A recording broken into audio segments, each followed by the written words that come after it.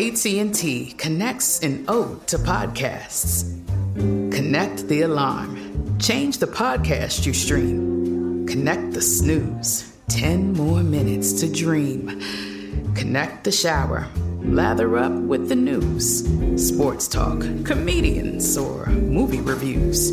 Connect with that 3-hour philosophy show. Change the drive into work in traffic so slow. Connect the dishes to voices that glow. Thank you to the geniuses of spoken audio. Connect the stories. Change your perspective. Connecting changes everything. AT&T. Today's episode is brought to you by Technically Speaking, an Intel podcast. When you think about the future, what kind of technology do you envision? Whatever the future holds, artificial intelligence will undoubtedly be at the heart of it all. Join Graham Class as he hosts Season 2 of Technically Speaking, an Intel podcast, and hear from the minds transforming healthcare, retail, entertainment, personal computing, and more with the help of AI. Tune in every other Tuesday and explore the latest technology that's changing our world today and creating a more accessible tomorrow. Listen to Technically Speaking, an Intel podcast on the iHeartRadio app, Apple Podcasts, or wherever you get your podcasts. Are you still searching for your perfect place to call home? Well, now is the time to buy at Fisher Homes. If you're looking to move in before the end of 2024, May could be your last opportunity to start building your dream home and close before the year's end. If you're hoping to move in even sooner, Fisher Homes also has homes that are move-in ready and waiting for you, where you can start enjoying the benefits of homeownership even faster. Schedule your personal tour with a new home advisor today at FisherHomes.com and make this spring the season you find your perfect home sweet home. Today's episode is brought to you by Visible. The future of wireless is here, and it's transparent.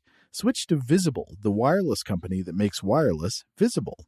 Get a one-line plan with unlimited 5G data powered by Verizon, just $25 a month, every month, taxes and fees included. No hidden fees, no surprises, no, really. What are you waiting for? Get with the times and switch to Visible at Visible.com. Monthly rate on the Visible plan. For data management practices and additional terms, visit Visible.com. Welcome to Stuff to Blow Your Mind from HowStuffWorks.com.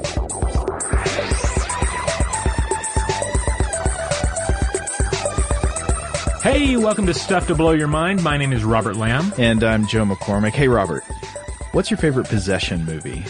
Ooh, well, there's so many. I guess I've reached the point where I'm not as into demon possession. I want a movie about robots possessing people or alien entities possessing people, or of course, weird, angelic Christ figures from another planet possessing people, such as in Larry Cohen's God Told Me To. Oh, yeah, there you go. How about in, maybe my favorite is The Visitor. Ooh. You know, that one filmed in Atlanta in the 1970s. Yes. You get to see the old highways and everything, but it's got that Italian sheen. And there's a little girl who gets possessed by, I think, a Satan from another planet. Oh yeah, John Huston's in that one, right? Yeah. And I think a very disoriented Sam Peckinpah plays a doctor in it. Cool. Well, you know, another one that comes to mind is the Toho horror film Matango. Are you familiar with this one? I know about it because you've mentioned it, but I've never seen it. Oh, it's a fabulous story about a weird fungus on essentially a monster island. It's probably somewhere in the region of Monster Island, like the King Kong one. Yeah, yeah. And this fungus takes over people's bodies and gradually turns them into not only fungi-infested humanoid monsters, but into a straight-up walking mushroom of death. That's awesome, but to what end? Like, what do mushrooms want that they can't get on their own and they need a human body for? Well, you know, mushrooms need to move around. Mushrooms, of course, just need to reproduce and spread and continue the genetic mission. And sometimes that involves, in fiction, walking on 2 legs, or in reality, walking on, say, 6 legs. Whoa. And that brings us to our topic today. Robert, I would say this is one that has been frequently requested by listeners, I think. It's a topic that if you're one of these parasite fan geeks like a lot of you out there are. We know you've probably heard of this before, but we've gotten a lot of requests, and it's a great topic. We've never devoted a full episode to it before, so I think it's finally time to talk about Ophiocordyceps. That's right, especially since there's actually an update to the story. Yeah. That's the really exciting part here, is that because we've touched on it before on past episodes, but this time we get to cover it in more depth and discuss the latest information. And the cool thing about the update is that it's definitely a positive one. I notice very often, because we try to practice responsible scientific skepticism on the show, that whenever you get an update to a sensational science story, more often than not, the update is that really sensational thing you learned last year actually is wrong. Right. And I can see where that can turn people off every now and then. I mean, sometimes it's something like, Pluto has lost its planetary status, and you feel a little hurt by that. Yeah, sad trombone. Yeah. Or a big one that I've noticed with people is finding out or being told that, say, a Tyrannosaurus Rex had feathers. Yeah. And then that kind of destroys your childhood dream or your cinematic vision of what a T-Rex should be. And I think we are both in agreement that dinosaurs with feathers are cool. And actually scarier. Yeah, and scary, especially if they're covered in fuzz. Yeah. Yes, a fuzzy Tyrannosaurus Rex, you know this to be true in your heart, is scarier than one with just regular lizard scales. Yeah.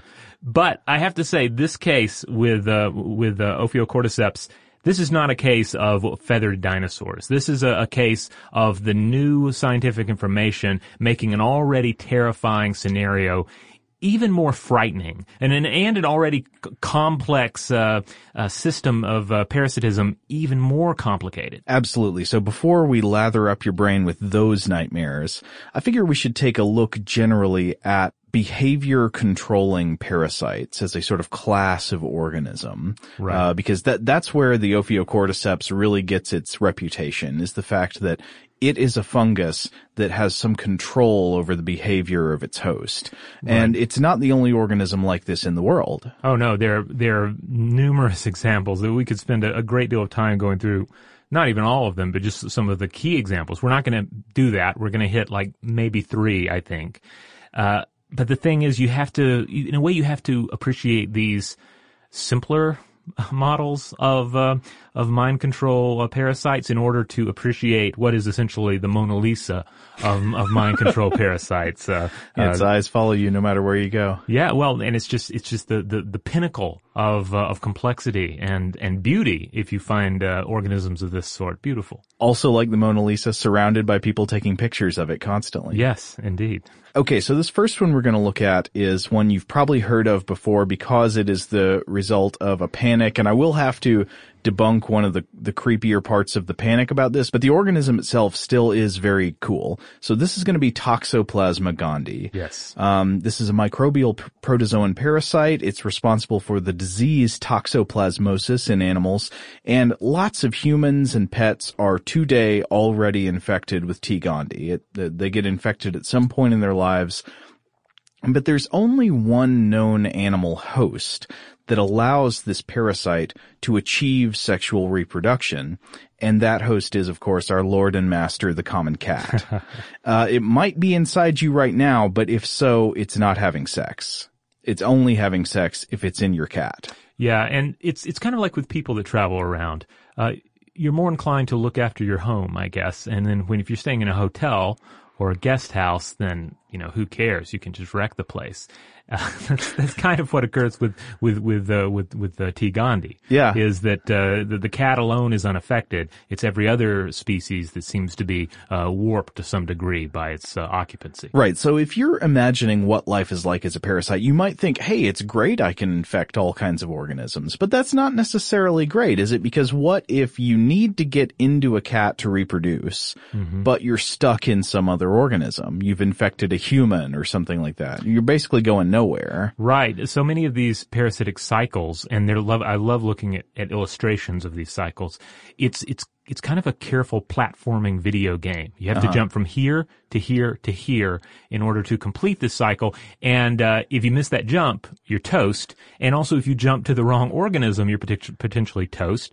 Or if you wind up in the right organism but end up in the wrong portion of it, you're potentially toast, and so is the host. Right, so let's chart those jumps. Let's say you are a colony of T. gondii, and you're stuck inside a rat. And you've got a hankering for some sexual reproduction. What are you going to do? Like, you don't have a way to hop out of the rat and go looking for a litter box to stake out. Right. You don't have legs, so you've got to find some way to get the rat into the cat. Yeah, you've got to essentially steer Starship Rat into the cat.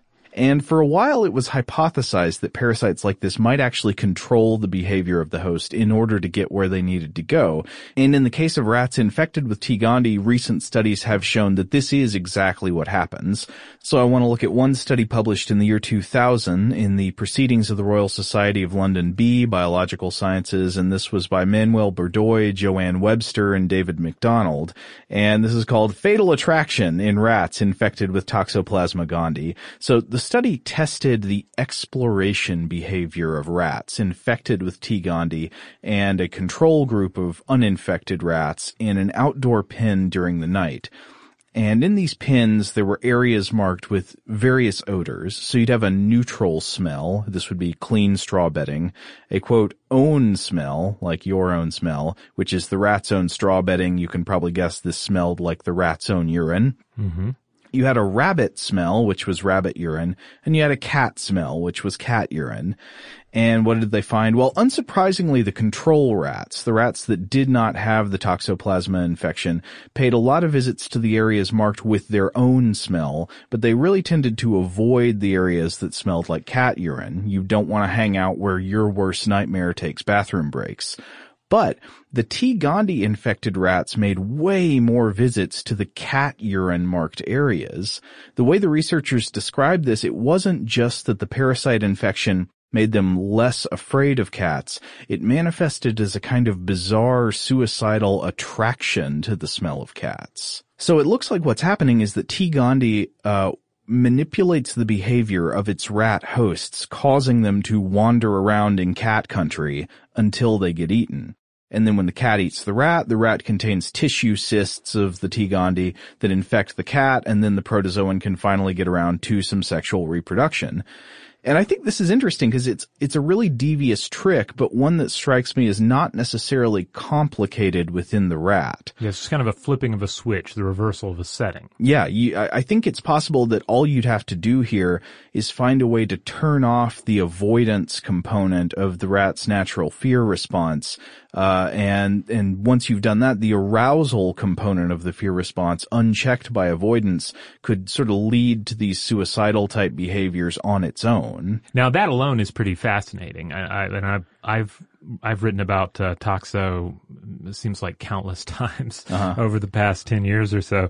I'm always just intrigued by that basic concept. But some have taken it even further and have looked at what is Toxo potentially doing to humans. Yeah, and for many years, I think there was legitimate worry that, well, if it does this in rats, is Toxoplasma gondii leading to some cases of human mental illness or risky behavior patterns in humans?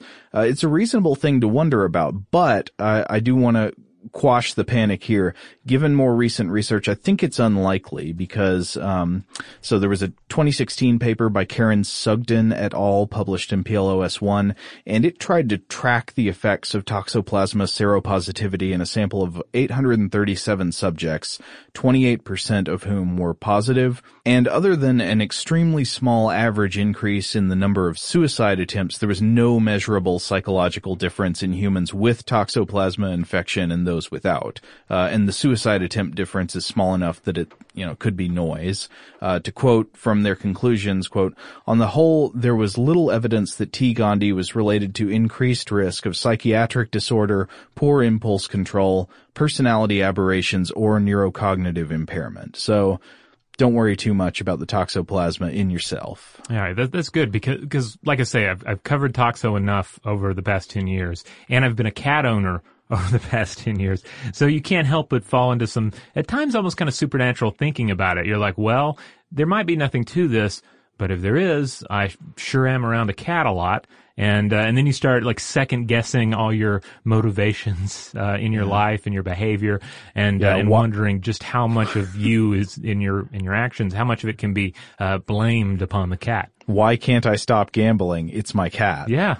All right, we're going to take a break. When we come back, we're going to roll through some more examples before we move on to our prime brain hijacker today. Shout out to Astepro for sponsoring this episode and providing us with free samples. Rob, as the local host with allergies here, they sent you some of their nasal spray to treat your allergies. What was your experience like? Yeah, that's right. I always wrestle with the pollen a bit when it rolls in during the spring, so they sent me the little nasal spray. I tried out the product, and yeah, it sure did help me get on top of my symptoms for the day.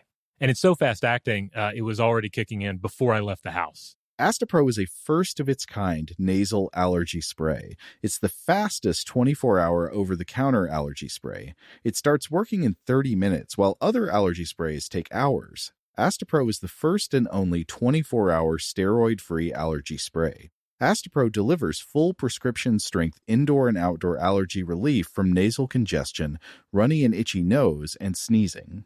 Get fast-acting nasal allergy symptom relief with Astepro. Go to asteproallergy.com for a discount so you can get Astepro and go today. ASTEPRO allergy.com. Astepro and go. Use as directed for relief of nasal congestion, runny nose, sneezing, and itchy nose due to allergies. Today's episode is brought to you by eBay. eBay Motors is here for the ride. Remember when you first saw the potential? And then, through some elbow grease, fresh installs, and a whole lot of love, you transformed 100,000 miles and a body full of rust into a drive that's all your own.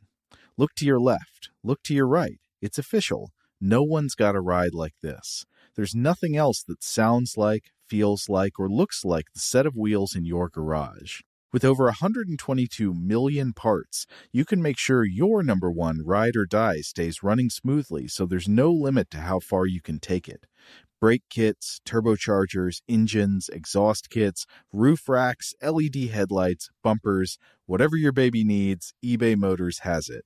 And with eBay Guaranteed Fit, it's guaranteed to fit your ride the first time, every time, or your money back.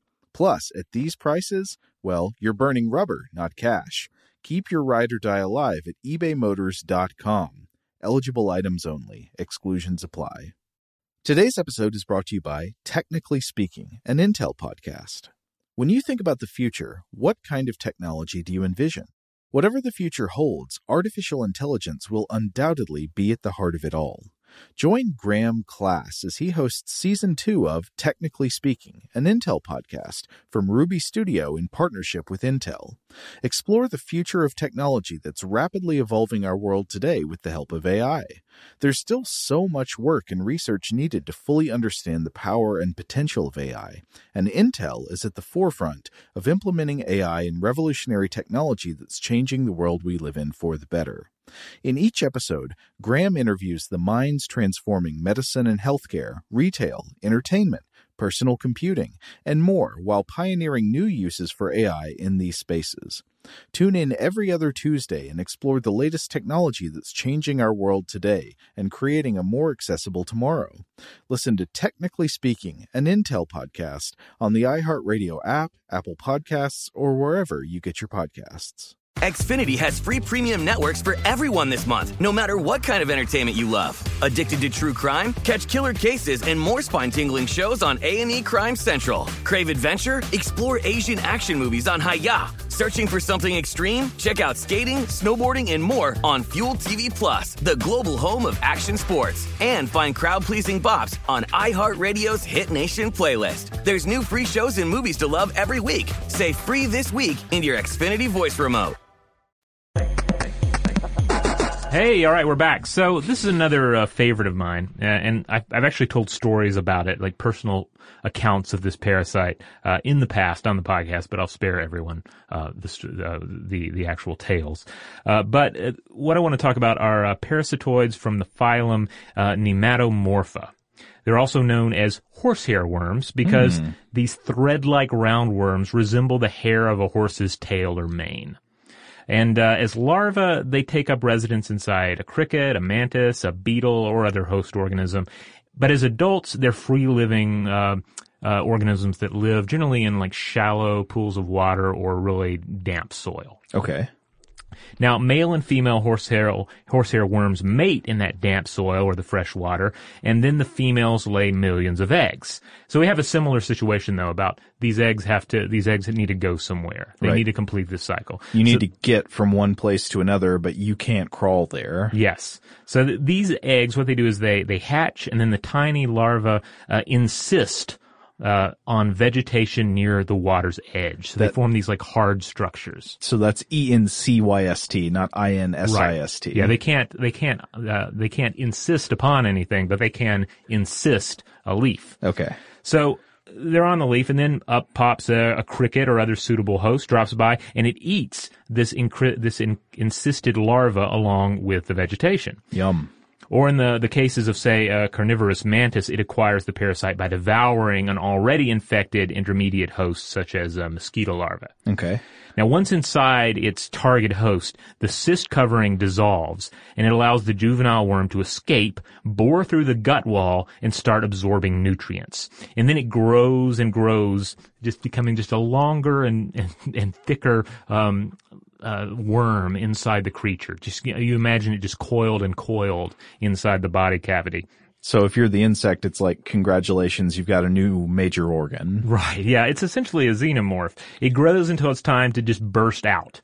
Here's the thing. It'll certainly abandon ship if the host dies. And that's what I have observed in the past. Like somebody stomps a cricket in band class because they think the cricket's gross, and then this disgusting organism emerges from the cricket. Whoa. Yeah.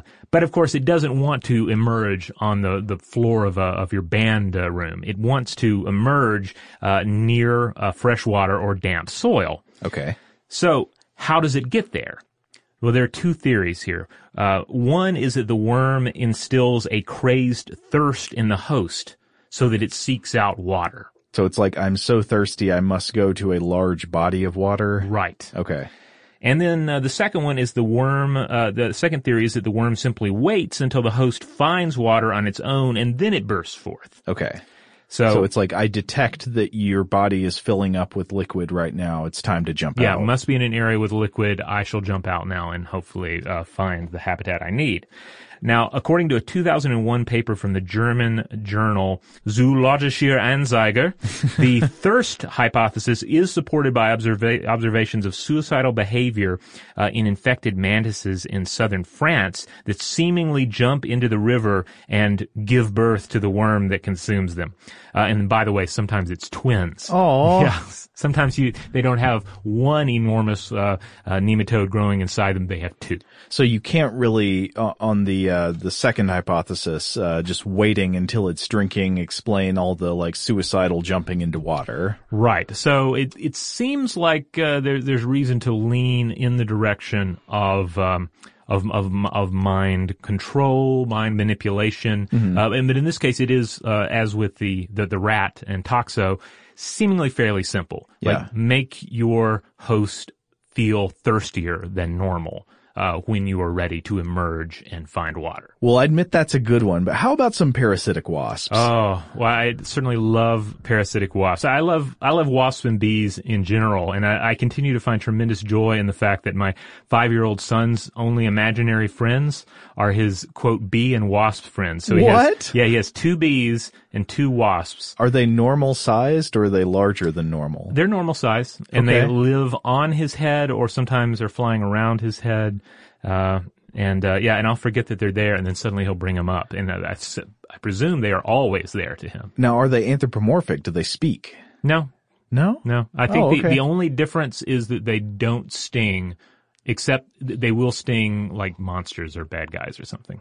Nice. I think that's been explained to me. But otherwise, they're just animals. So I really like that. But as into bees and wasps as my son is, I don't think he's ready for the truly diabolical examples of parasitic wasps that really outbody our grimmest nightmares. All right, well, so just a little background. Prehistoric parasitic wasps, as far back as the Jurassic period, they would use their pointy ovipositors, which is a female-only reproductive structure, to lay eggs directly onto living insects such as caterpillars, which the hatching larva would then consume. But why lay your eggs on a caterpillar when with a little evolution, you can lay them directly inside your victim? Nice. Essentially, you're using that ovipositor as a surgical device. So it grows into a sharp, sometimes saw-toothed instrument that helps wasps better perform the necessary surgery. And since the chosen insect hosts tend to take offense and fight off the wasp's advances, the ovipositors also evolve to pack a venomous punch.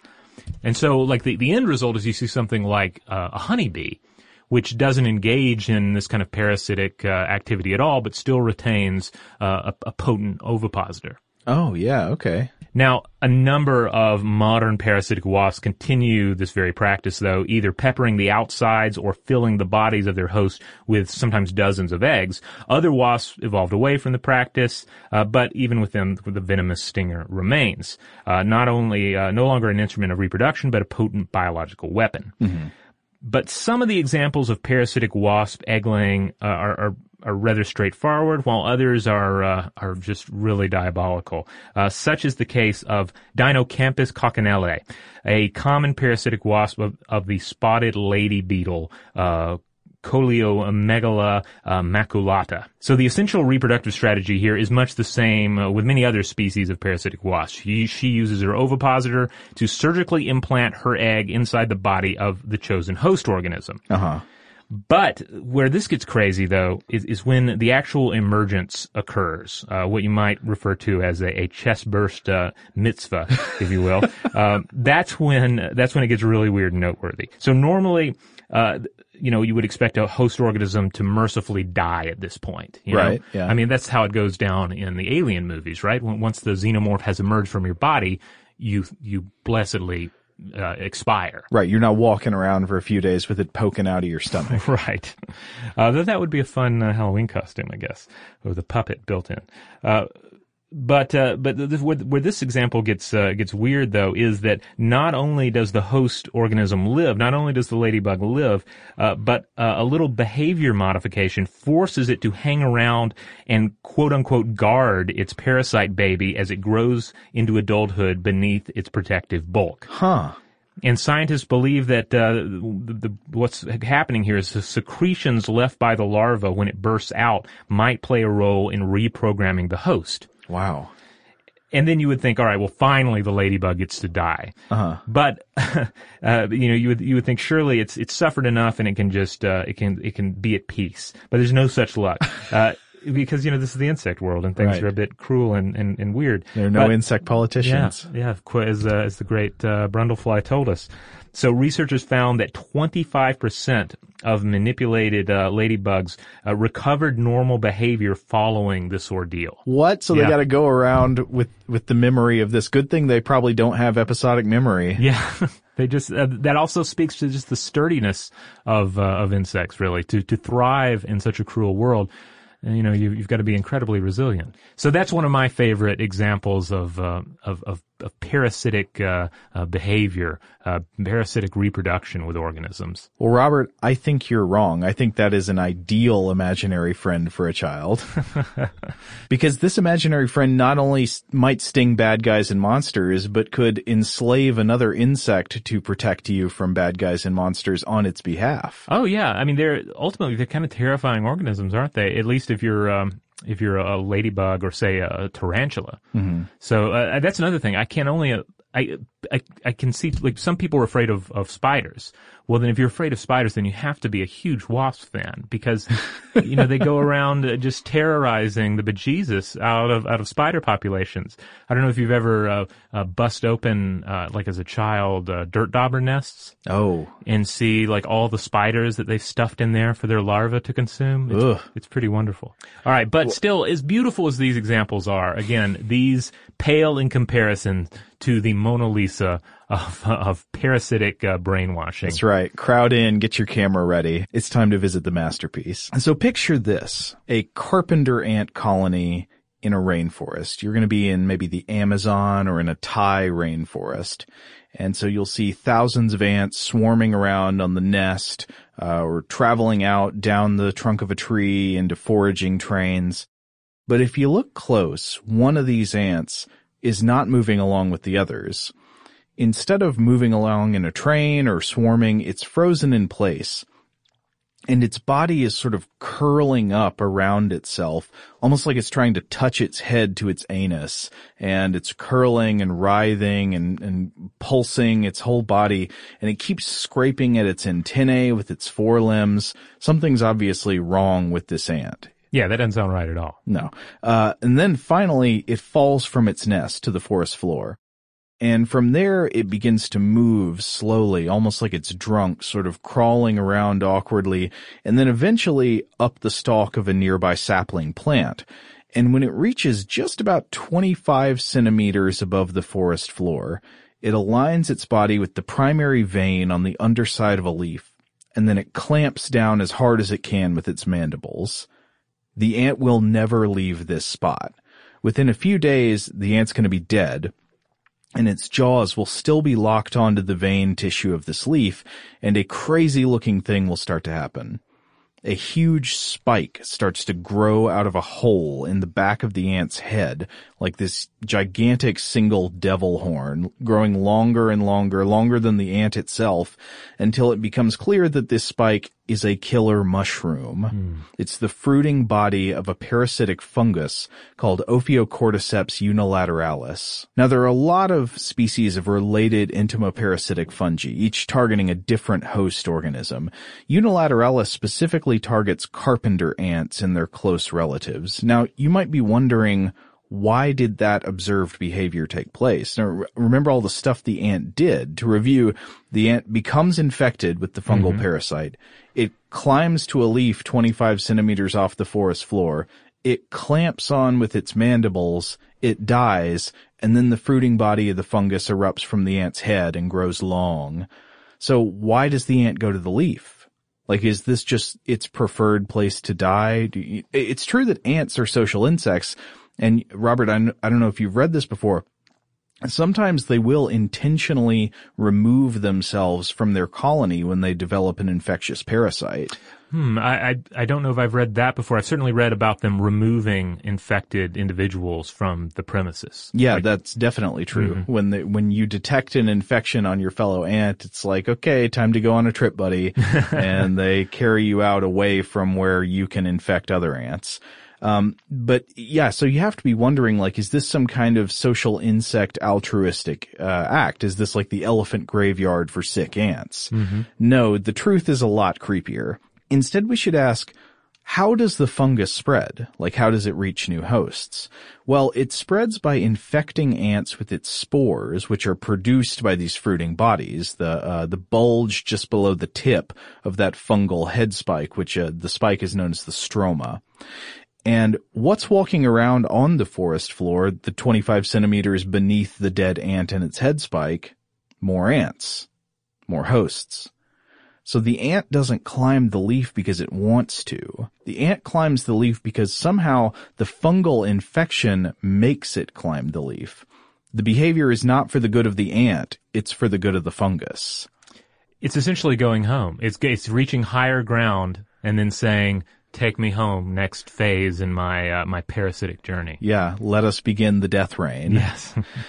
So the fungus often now gets an additional appellation, not just Ophiocordyceps unilateralis, but Ophiocordyceps unilateralis sensu lato, which for some reason keeps evoking the spirit of like a Tool album name. It does. It reminds me of Lateralis. Yeah. Sensu lato means broadly speaking in Latin, and this indicates that scientists believe the correct taxonomy of this species and its related cousins of fungi basically have not been fully sorted out yet.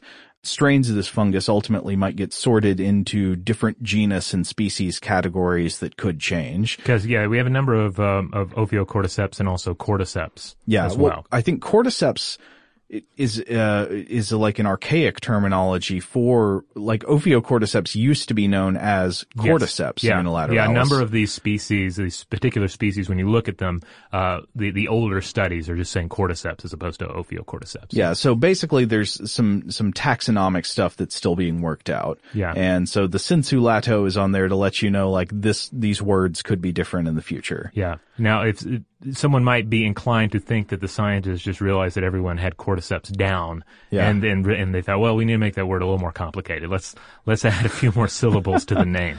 Well, I mean, a lot of people still just say Cordyceps when they talk about this. I know I often do. So one of the big researchers in Ophiocordyceps has been the entomologist David Hughes at Penn State. Mm-hmm. And one of the interesting things he points out about this is that it's an example of what Richard Dawkins called the extended phenotype. So in an organism, the phenotype is all of the externally observable characteristics that emerge from that organism's genome acting within its environment. So your personal phenotype includes your hair, your eyes, the shape of your body, your height, but also your behavior. Like, if you like black licorice, that's part of your phenotype. The way you talk is part of your phenotype. But when Dawkins coined the idea of the extended phenotype, he was pointing out that the externally manifested effects of our genes are not only the parts of our body and the behaviors of those parts, but also external effects and artifacts within the environment and even within other organisms. So a beaver's dam is part of the beaver's extended phenotype, and cars and toasters are part of the human phenotype. But these are all things that these organisms have made out of the natural world. Right. They are products of that organism's genes interacting with the environment. Mm-hmm. Now, how does this apply to the Ophiocordyceps? Well, look at the infected ant. Hughes has written, quote, "While the manipulated individual may look like an ant, it represents a fungal genome expressing fungal behavior through the body of an ant." So if the ant's body is doing the climbing and the clamping, really it's the fungus and its genes that are driving the behavior. What you're looking at now is a fungal organism. It just happens to be inside an ant's body. Yeah, it's how different it's rather different, but you could compare it to, say, a human being who's wearing an all leather outfit. You know, they are kind of wearing the carcass of a pig. Yeah. It may be a very stylish carcass of a pig. But to what extent are they? You're not looking at pure human anymore. Right. From a sort of like survival and reproduction point of view, that thing crawling around is fungus. Mm-hmm. It's not ant anymore. It's not insect. Right. So I just wanted to talk about a few more interesting facts about the Ophiocordyceps. Now, these are previously established facts, right? Or we're not getting into any of the new stuff yet. This is not from the new paper yet. So one of the things is, how does the spore get into the ant's body? We know we've said that there's this, once you create the stroma, mm-hmm. and it's hanging off the leaf and it's raining down, the death rain is falling on the forest floor, it's spreading these spores. But what happens? Well, the spore enters the ant's body by penetrating the cuticle, and it does this with the help of a corrosive enzyme that eats through the ant's tough exoskeleton. So the ant picks up a killer spore from the rain of death zone, and then the spore attaches to the ant, and then it pushes through the ant's exoskeleton with a mix of this solvent enzyme and mechanical force. And then once the fungal cells are inside, they multiply within the fluid of the ant's circulatory system. Now, should we take a pedantic note? Some articles have been using Some articles have been using the word blood, like ant blood. I think even some entomologists would probably say that for shorthand, but we should make clear, differences between vertebrate and insect circulatory systems. Yes. So ants and other insects have a very different kind of circulatory system than vertebrates like us do. Insects do not have a closed circulatory system of tube-shaped blood vessels. And they also don't have blood, technically. What they have is known as an open circulatory system, where a pumping organ distributes this heterogeneous fluid around inside the body cavities, and all of the major organs are bathed in this sort of open sea of fluid. As we said, the fluid is not blood, but it's this substance known as hemolymph. And the hemolymph doesn't have red blood cells, so it's not the major way of distributing oxygen throughout the body. Instead, it does distribute nutrients and it does remove waste, but in a slightly less organized fashion than the blood of vertebrates. But if you want to call it blood, just for the simplicity of explanation, then by all means, sure. Go ahead. Yeah. Now, the parasitic fungal cells get into this fluid, and then they multiply inside the ant's body for about 16 to 25 days until they reach the point where the ant begins to display the characteristic biting behaviors, the mandible clamping of unilateralis infection. The ant bites down on a leaf or another piece of plant matter, usually the main vein on the bottom side of a leaf, with its mandibles, and it doesn't let go. Now, I wanted to mention a few more interesting behavioral facts from a study by a team led by David Hughes that was published in BMC Ecology in 2011. And they studied unilateralis in a Thai rainforest and found that the infected ants, like, one thing you might wonder is how do they get around, right? Does the fungus actually direct them to, like, here, go to that sapling and crawl up? Instead, what they found there is that the infected ants sort of display random walking patterns. It's almost like they're just sort of like trying directions randomly. Huh. And if they try to climb back up to their nest in the canopy, convulsions will make them fall off and fall back down to the forest floor, so they're sort of bound to the earth. Now, eventually, this phase of erratic wandering around stops when they find a leaf, and then they do the death grip. So they say, quote, transitions from erratic wandering to death grips on a leaf vein were abrupt and synchronized around solar noon. That's kind of odd. So if we were to imagine this with a fictional humanoid zombie, it would be like the zombie bumbles around the apartment building until it just happens upon the roof. Yeah. But once it's there, it's time to get down. Well, I don't know what the equivalent would be. It straps itself to the helicopter landing pad or something. Waits for a helicopter and then uses that to spread its spores as it travels along. Or just breaks into a thriller dance. That might be the final stage, really, that we're supposed to witness. There you go. Or does that party from Independence Day on the roof of the skyscraper where they all say welcome. It could be.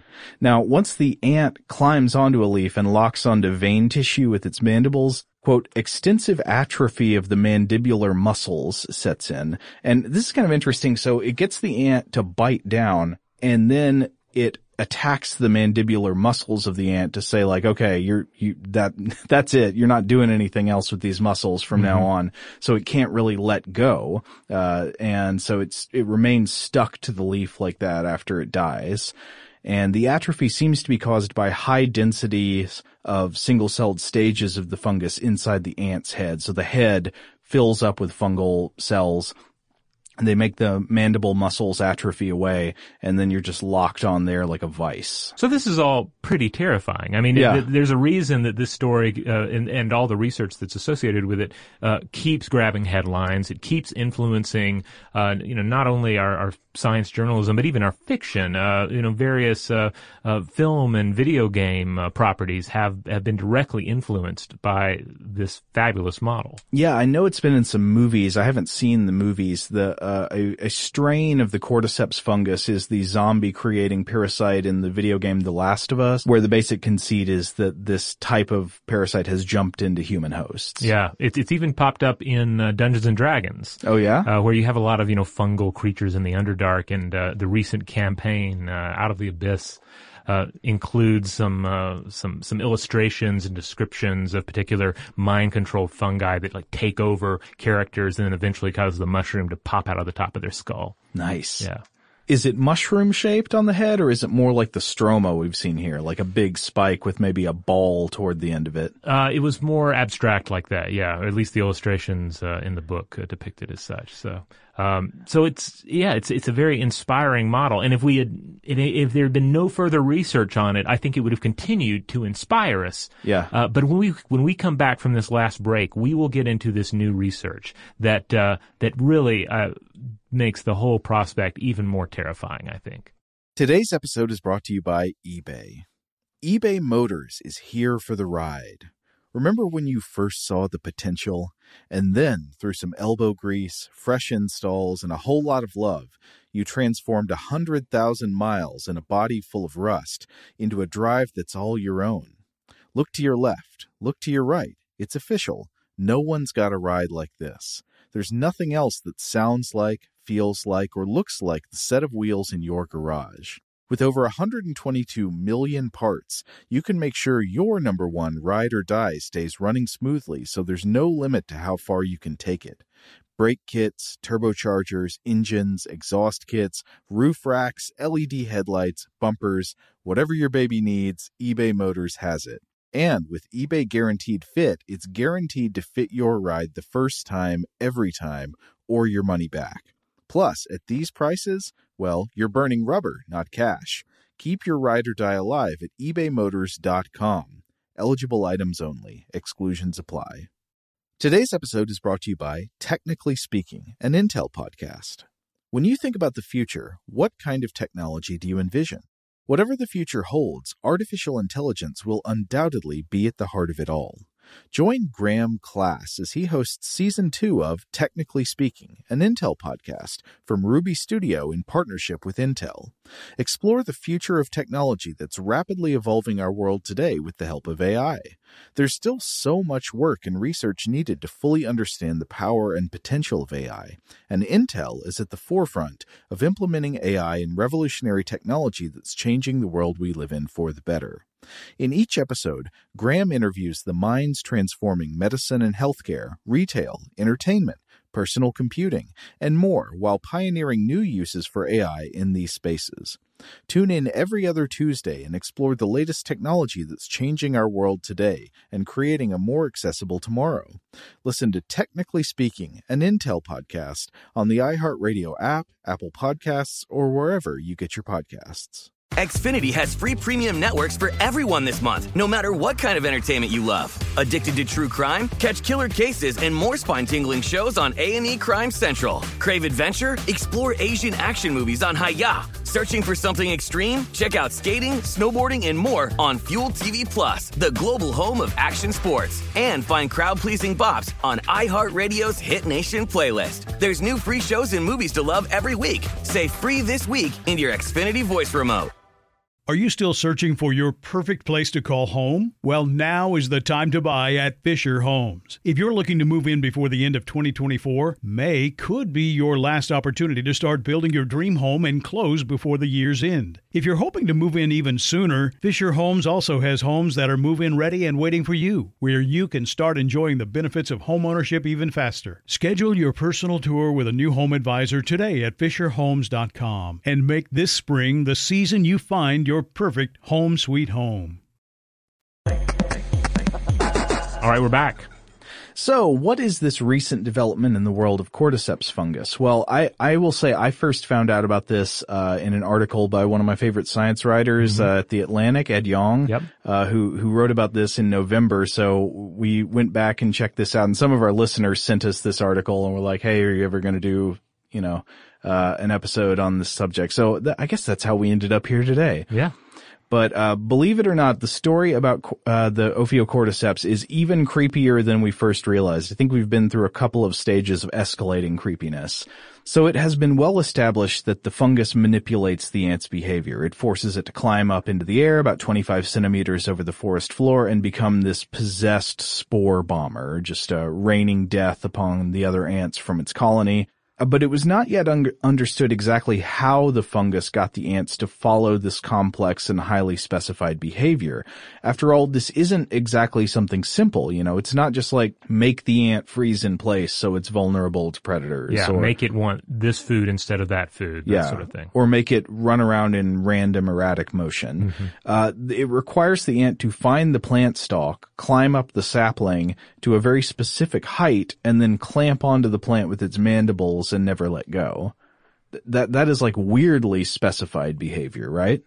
Yeah. And if I had to guess, I'd assume it did this by invading the brain with its cells and then either mechanically attacking or chemically attacking some brain tissues to trigger a series of instinctual behaviors in the ant to make this take place. Now, there may very well be some of that going on in terms of chemical triggering of behaviors, right? There's a 2017 study by Fredrickson et al.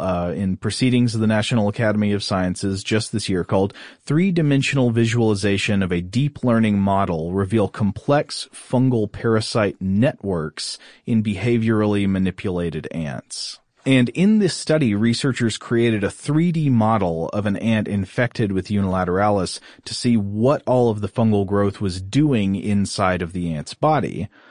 So how did they do this? Well, they use scanning electron microscopy. And so this actually involved making very, very thin, I wanted to say paper thin, but much thinner than paper, ant slices. So they took an infected ant and sliced it into segments that were each just about 50 nanometers thick apiece. In Ed Yong's article, he says that the ants were, quote, julienned. I think that was a really amazing word choice. But the thickness of these slices is roughly the length of a single hepatitis virus. Wow. So we're talking about seriously thin possessed ant slices. It made me think about that scene with the garlic in Goodfellas. I've never seen Goodfellas, so yeah, I just assume this is like a torture scene with Joe Pesci, like he's slicing people up like garlic or something. No, that'd be amazing. No, in fact, it's a cooking scene. There's a scene where all the mob bosses are in prison together, except for them because they pay off the guards and everything. Prison's great, so they just constantly cook and eat delicious food. And the big boss of the mafia in it prepares sauces by slicing garlic with a razor blade, and they talk about how he slices it so thin it would just liquefy in the pan. Huh. All right. So in this case, though, of course, we're not slicing garlic. We're slicing infected ants. So they repeat this slice and dice number some 2,000 times over a 24-hour period.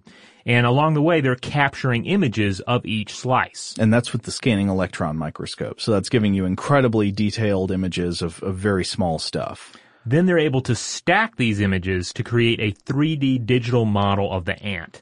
And this is where AI researchers led by Danny Chin, professor of computer science and engineering at University of Notre Dame, enters the picture, busting out artificial intelligence and machine learning algorithms to analyze the images. They basically train computers to tell the difference between fungal and ant cells to just see how much of this organism is ant and how much of it is invading fungus. You're gonna like the answer.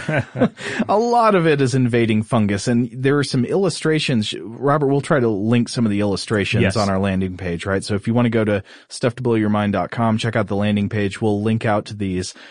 These images are terrifying. So they're intramuscular pictures, right? So you get to see the ant's muscles inside its exoskeleton, and they're just surrounded by these wreaths of fungal cells. Yeah, like just imagine like tiny, tiny vines growing around every detail inside the muscle tissue. There's one picture we've got here that's a 3D reconstruction of the ant mandible adductor muscle, and it looks like it's got, I hate to invoke my favorite, no, I don't hate to, I love to, it's got a crab monster on it. There's a yellow crab monster crawling on this muscle, and what this actually is just this huge collocation of networked fungal cells.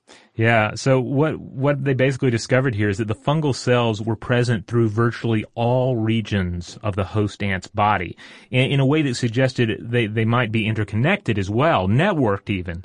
And what's more, the stuff was clustered just outside the brain, but they didn't seem to be any in the brain, which makes you question a lot of these ideas about brain control, mind control within the ant. I mean, that's almost the exact opposite of what I would have thought. Right. I would have thought that you'd see most of these cells in the brain, invading the brain tissue or central nervous tissue to control the behavior. I wouldn't expect to see it so much in, the legs and the mandibles and all that. Yeah, but again, this is the Mona Lisa of mind control parasites. One of the things that Young points out in his article is that other brain parasites, not only do they get into the brain, but in some cases they destroy the brain to change an organism's behavior. Or he points out a flatworm that, quote, forms a carpet-like layer over the brain of the California killifish, leaving the brain intact while forcing the fish to behave erratically and draw the attention of birds. So, this is something entirely more complex going on. But it does force us to reconsider the previous notion that this was more of just a straight-up mind control, a hijacking of the brain.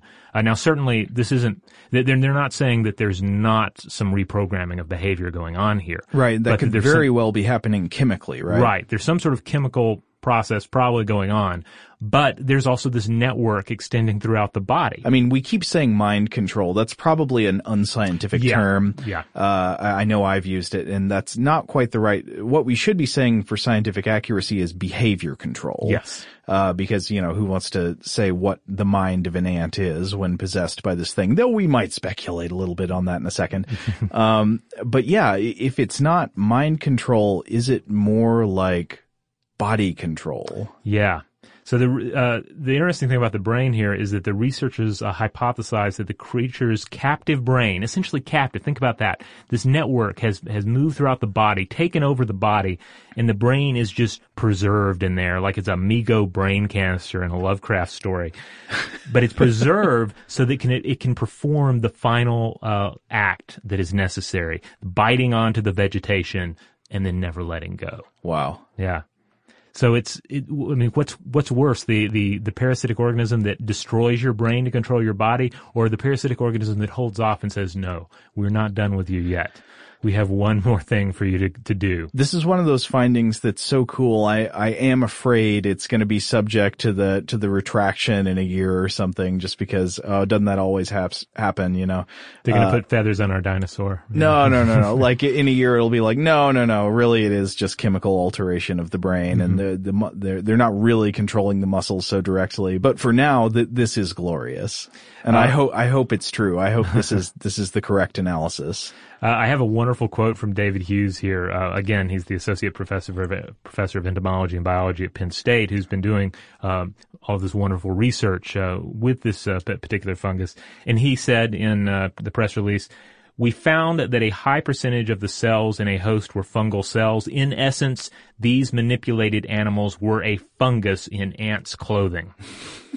So that's quite a vision. So to speculate about being inside the ant's mind, if there were such a thing. Yeah, as impossible as it is to try and think as an ant and to imagine the ant's experience, what would that be like? Would it be like you're locked inside your body and your body is doing things, and you're also, like, behaviorally you're modified as well. You want to do these things. Mm-hmm.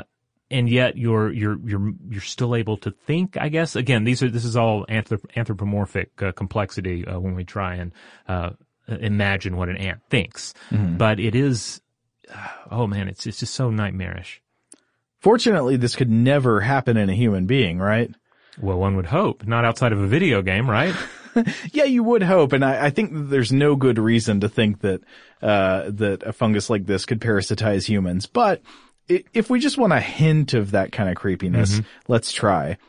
Most parasites, it is true, have highly specified life cycles where they're really closely associated with their host organism. But Ophiocordyceps fungi have been documented performing amazing, quote, host jumps. Oh. Not just to different species, not just to different arthropods, but even across literally kingdoms of life. Jeez. Yeah. So a 2000 study in the Journal of Molecular Biology and Evolution by Naruniko and Takema Fukatsu found that though most species of, back then they were calling it cordyceps fungus. Yes. Though most of these were adapted to arthropod hosts like insects and spiders and so forth, at the time, about 20 of the known 300 species were parasitic not to arthropods, but to Hart's truffles. Truffles, like Truffles, truffle yeah. mushrooms. Like Hart's truffles are fungi of the genus Elaphomyces. Huh? So using phylogenetic analysis, they discovered that the parasites of the Hart's truffles were originally, long ago, parasites of cicada nymphs. Oh, man. Quote, the common habitats of cicada nymphs and Hart's truffles, deep underground and associated with tree roots, suggest that the inter-kingdom host jumping from Animalia to fungi may have been promoted by the overlapping ecological niche of the unrelated hosts. I mean, this is so crazy. This is like if someone came to you and they said, hey, there's something wrong with one of the ferns that I'm growing in my home. Well, what's wrong with your ferns? It has tapeworms. Like you would just say, no, that's impossible. We know where tapeworms reside. They are not going to jump over into another kingdom entirely and start wreaking havoc there. Yeah, you normally wouldn't see things like this because a parasite needs to be specified to its host. Like how would it even work in a body as different from an ant's as, say, like a mammal's? So you really hopefully don't have to expect anything like that happening. But man, it is the an creepiness. example. Yeah, it's an example where nature really throws you for a curve here, just illustrating what is possible. Yeah. So let the nightmares fly, I guess, but don't become too paranoid over it. I will say there's one thing working in our favor, which is that I read that the Ophiocordyceps fungus itself is subject to fungal parasitism. Oh, okay. So there is a hyperparasite, which is the name for a parasite that parasitizes a parasite. Yes. A hyperparasite fungus that attacks Ophiocordyceps, and Ophiocordyceps has to have defensive measures to protect itself against this fungal parasite. Oh, wow. Parasites within parasites within parasites. Yeah, it's parasites all the way down. You know, as we close out here, I do want to mention another favorite parasite of mine that is also an Ophiocordyceps, Ophiocordyceps sinensis, which imagine a number of our listeners have run across this before, especially if you have visited a Chinese apothecary shop or just traveled in the East in general. I think this one used to just be called Cordyceps sinensis. Yes. Yeah, this is one where you find it's been studied a lot. There are a lot of papers on it, and most of the papers are a little older and refer to it as Cordyceps sinensis. It's native to the mountains of Tibet and Nepal, where it parasitizes larvae of ghost moths and produces a fruiting body, much like these other cordyceps that we've discussed. It's often described there as a root that's allegedly half vegetable and half caterpillar, and it's exported as an energy booster and an aphrodisiac. So according to Lonely Planet, the Tibetans call it Yartsa Gumbu, but it's highly prized in traditional Chinese medicine, where it's known as Dongchong Zai Chao, or winter worm summer grass, also known as the Himalayan Viagra. And you'll see it used in like a ginseng-like tonic, and the tonic is sometimes used to strengthen the body, or used in the treatment of kidney and lung problems. Now there are a number of papers out there that look at the alleged medical properties of this organism. I have not really researched it myself yet. I haven't dived into that particular area of the research. So that's something we could come back to at some point if we wanted to on the show. Yeah, I wonder what potential there is. Yeah, it would be interesting to tease it apart in the future for sure. Or to get inside it and erupt from the back of its head. Yeah. So speaking of which, I just glanced over at our producer Alex, and there is a small crack in the top of his skull, and a fruiting body is beginning to emerge from it. So I think that means we're out of time. Man, Alex does good work. That's a talented parasite. Yeah, he just works right through it. He's committed. All right.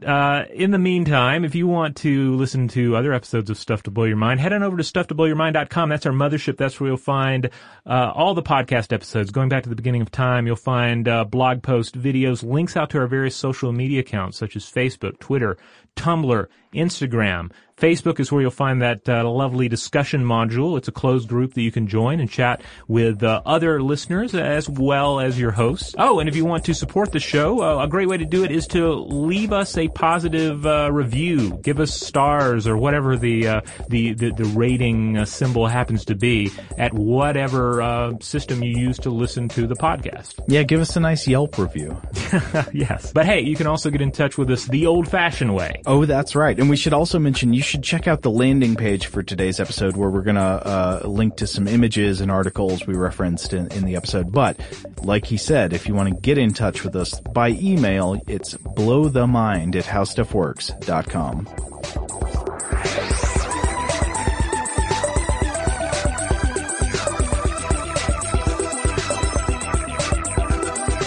For more on this and thousands of other topics, visit howstuffworks.com.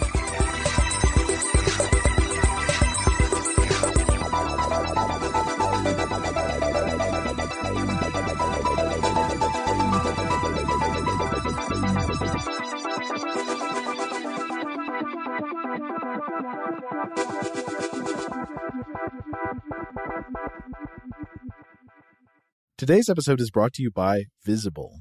The future of wireless is here, and it's transparent.